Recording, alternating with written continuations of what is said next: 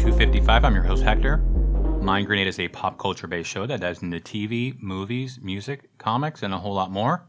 And this is yet another edition of the 2000 Movies version of the podcast.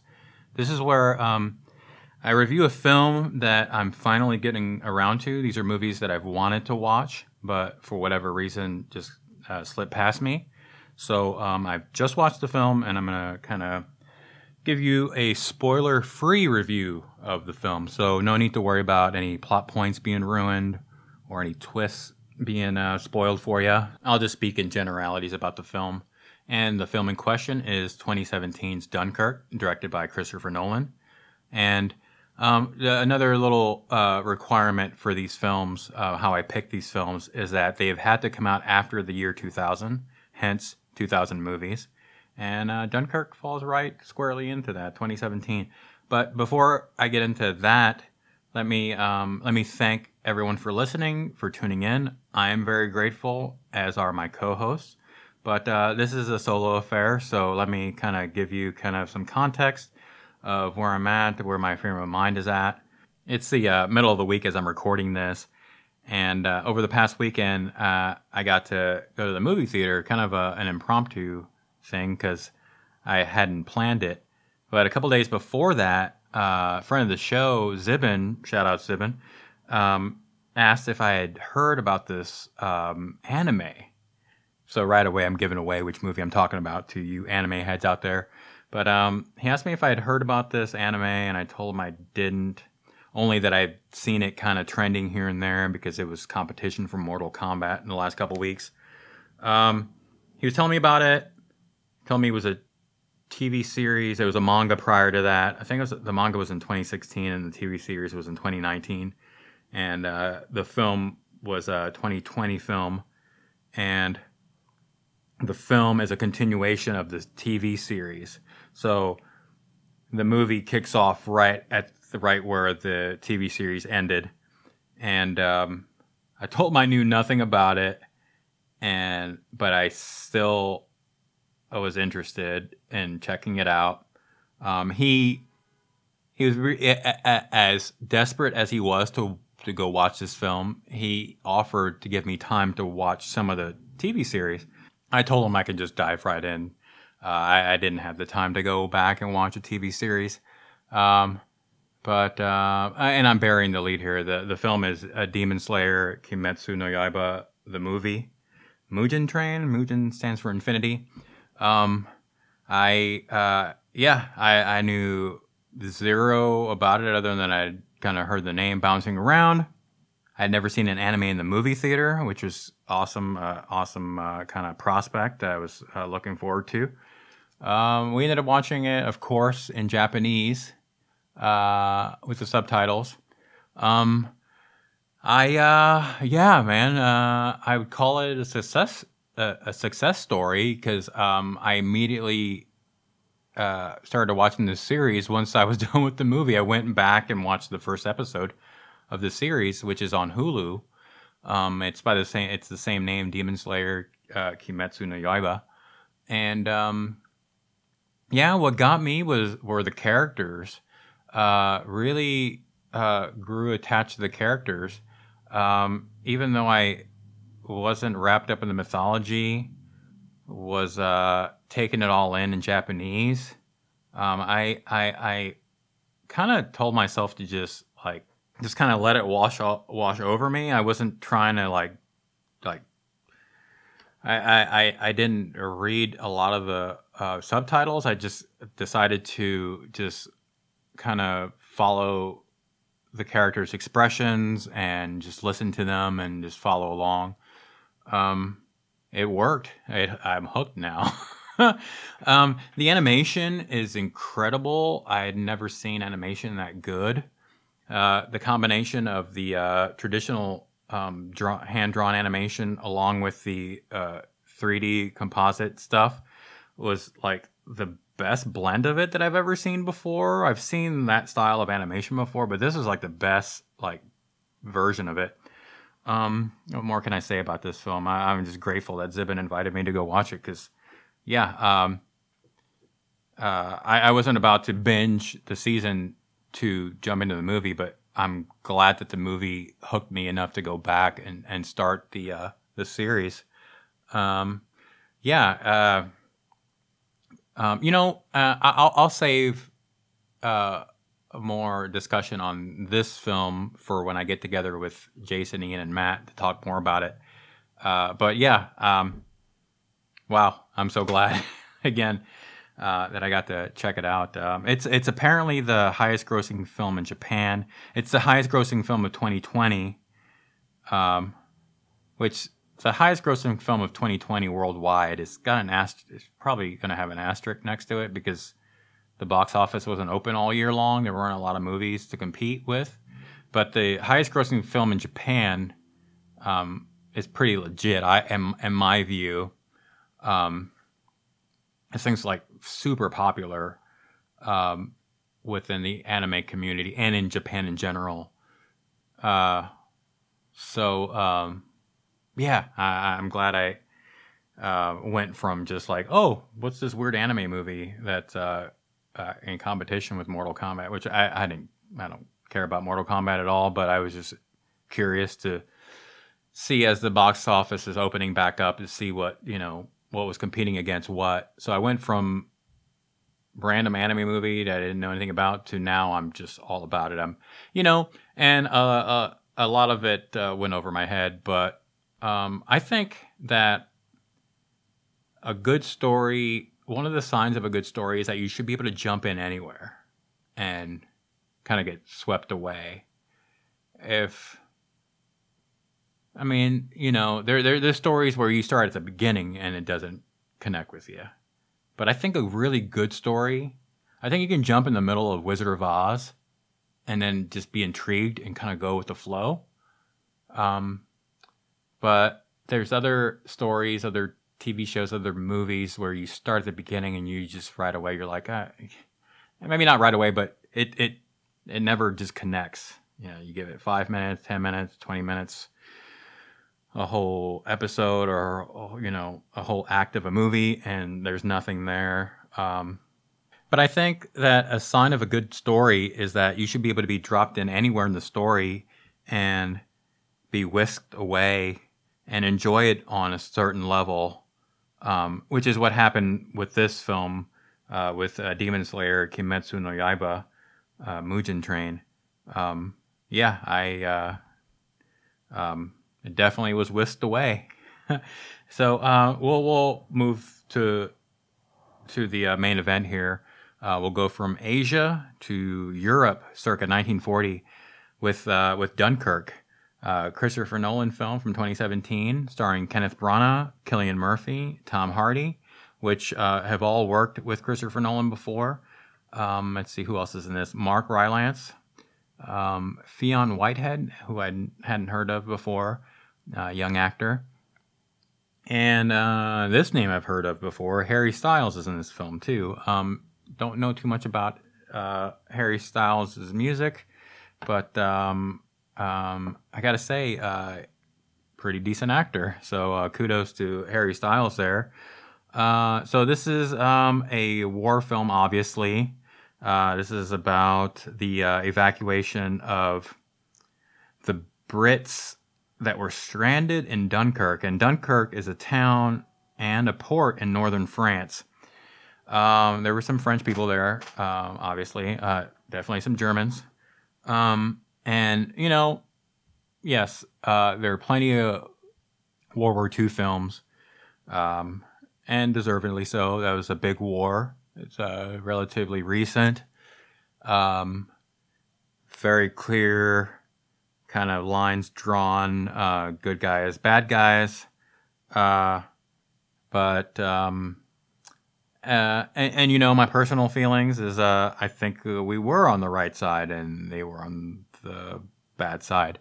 Having said that, as a present day American, and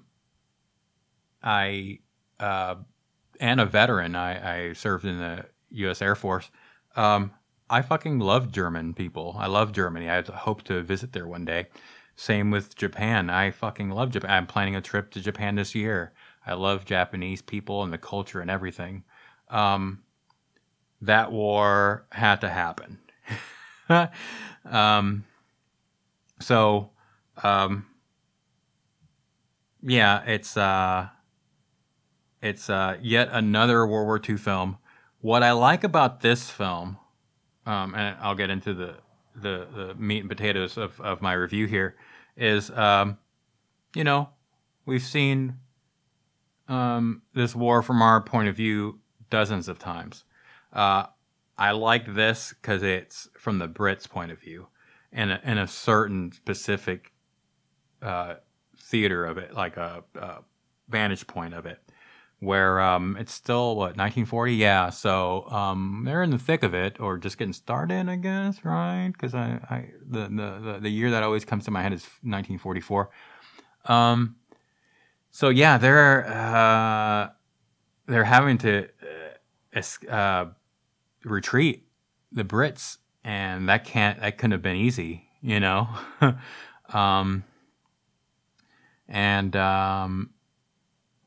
they but yeah, I was intrigued that it was from a different point of view of one of the other allies in the war. So the Brits are just desperate to get out of there. The movie starts out right away with like these soldiers walking through the town, and leaflets are being dropped, and one of the British soldiers grabs one of the leaflets, and the leaflet says, "You are surrounded." It's the Germans fucking with them. I mean, the Germans have what is it, like 400,000 Brits are on this beach just waiting to get rescued, and the Germans are just coming in and just like dive bombing, just shooting at them from the air, from their planes and stuff. As Germans just like closing in on them, so it's real desperate, and fuck yeah, like it's it is very bleak.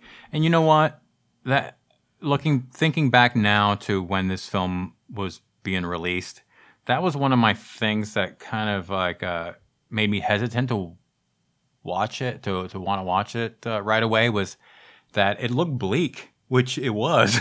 The story is bleak, but for me, the saving grace of this film is the framing device, the time framing device that Christopher Nolan implements in the story.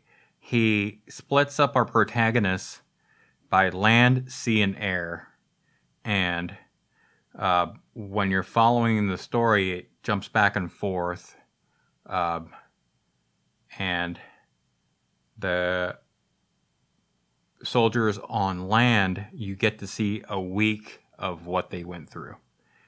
And then the boats at sea, the English Channel, I take it, I guess, between France and Britannia. The boats at sea, you get to see one day of their story, of this story.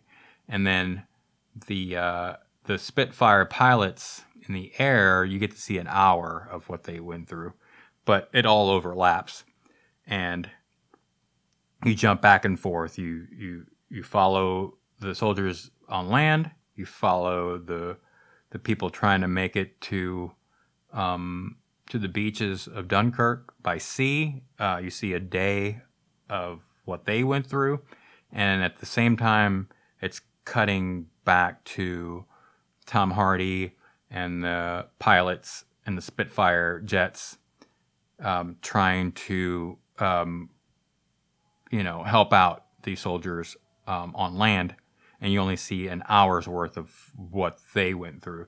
And it, like I said, it all overlaps, and it all makes sense. I mean, I do realize that me explaining this might be a little confusing, but the film as it was edited and put together completely flows.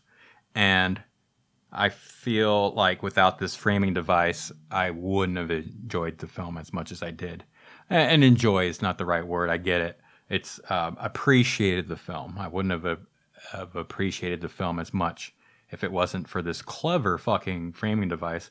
So kudos to Christopher Nolan and his pretty sure he wrote this, so his writing team would be him.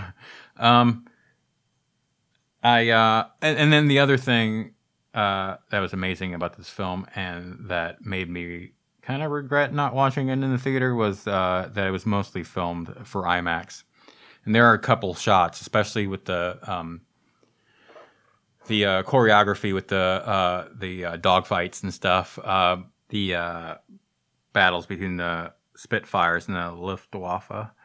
I think that's how you say that. The German Air Force there was incredible, and I can only imagine what it would look like with a ginormous screen.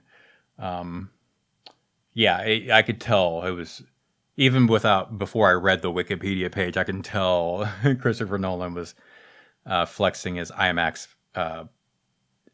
skills. And it was pretty impressive on my TV screen here at the apartment. So what else can I say about this film? It's a gorgeously shot film. It's beautiful to look at, even though the subject matter is harsh. But like the colors are so rich, and the framing, everything. It's almost. There's a couple of times I caught myself thinking that some of these shots are better looking than paintings. Like it's very. And it's nothing new to fans of Christopher Nolan. His stuff is very. The guy's an artist. He just happens to be a filmmaker who is an artist. Very impressive as always. Not sure where I would rank this in his filmography. It's up there. It's on the top half, I would say. It's hard to compare him to his other films because this is it's a war film. I don't think he's done a war film before. I can't think of one that he's done. I'd say I like this more than like Interstellar. Yeah, oh boy. I probably put it on par with Tenet, but Tenet I have to watch again, and I feel like Tenet had, just thinking back, I think Tenet had 10 minutes too much. Like they could have trimmed it back a tiny little bit. But speaking of Tenet, that's how I got recommended this film. Matt stopped me a couple weeks back and was raving about his viewing of Tenet. He really enjoyed it, which I was very happy. And because I enjoyed the film when I watched it last year. And he brought up Dunkirk, and I was like, that's one of the very few Christopher Nolan films I haven't watched. And he gave it a pretty high recommendation. The film specifically, but Christopher Nolan in general, he's as much of a fan of Christopher Nolan as I am. So I had to add this film to my list of 2000 movies, and I'm glad I did. So I think I've exhausted everything I could say about this film. So I'll give it a grade. I'm going to give it a solid B+. That's a pretty strong recommendation. Obviously, you need to know what you're getting into. It's a war film. And like I said earlier, given that fact, he keeps it so that it keeps your interest throughout. I didn't feel a lull anywhere. It moved. I liked the characters. Here's a weird one. There isn't a lot of speaking in the movie. And also, you hardly see any French people or German people. This is a very British movie. And from interviews I watched on YouTube after I watched the film, this is a well-known World War II story amongst British people. And so, yeah, I was proclaiming my love for Deutschland, to the Germans, and for my admiration for Japanese people, but I also have a huge love for English, for people of Great Britain. I was lucky enough to visit there a couple years back, and it's one of the only places I visited that I want to repeat visit. So I'm glad that they got that British folk got to make this movie and make us all aware of this particular story. It's made me more sympathetic to what had gone on there in the European theater. So, all right, let's see. Matt recommended this film to me. So, out of my other two co-hosts, who would I recommend this to? I'd probably say Jason over Ian. Jason and I have had conversations off air about military stuff and war stuff, and he's got relatives that have been in wars and stuff like that. So I think he'd appreciate this film over Ian. I'm sure Ian would probably get something out of it, but out of the two, I would recommend it to Jason over Ian. So this was my review of Dunkirk. If you're interested in checking it out, it's on HBO Max streaming right now. And let's see, I'm going to tease the next couple episodes. The next episode is going to be a regular episode of the podcast with my co-hosts. Although Matt's probably not going to be in on this next one because he's on vacay. So it'll be Ian, Jason, and I. And I kind of playing it fast and loose with this next episode because we're reaching kind of a milestone with anniversary of the podcast. And I just kind of want to have fun on the next episode. So I'm probably going to do very, very little production or pre-production on the next one. And then after that, I'll be back with another 2000 movies review. And I think I'm going to do the new Guy Ritchie movie that's going to be in theaters this next weekend. Wrath of Man, which is a Jason Statham film. Oh boy, I'm keeping my fingers crossed that it's good because I'm a fan of Guy Ritchie's, but he's got some stinkers in his filmography. So I'm hoping it's one of the good ones. And let's see. I think that's it. I think that's an episode. Let's see. You can find the podcast. There's always a stream of the podcast on mindgrenadestudios.com. On iTunes, you can subscribe. And you can really just find the podcast wherever podcasts are found. Spotify, Overcast, I think it's one. I always confuse Overcast with something else. Overwatch. Yeah, so it is Overcast. Overwatch is a video game. So thanks for listening. Thanks for subscribing. This has been Hector saying so long, and we'll talk to you soon.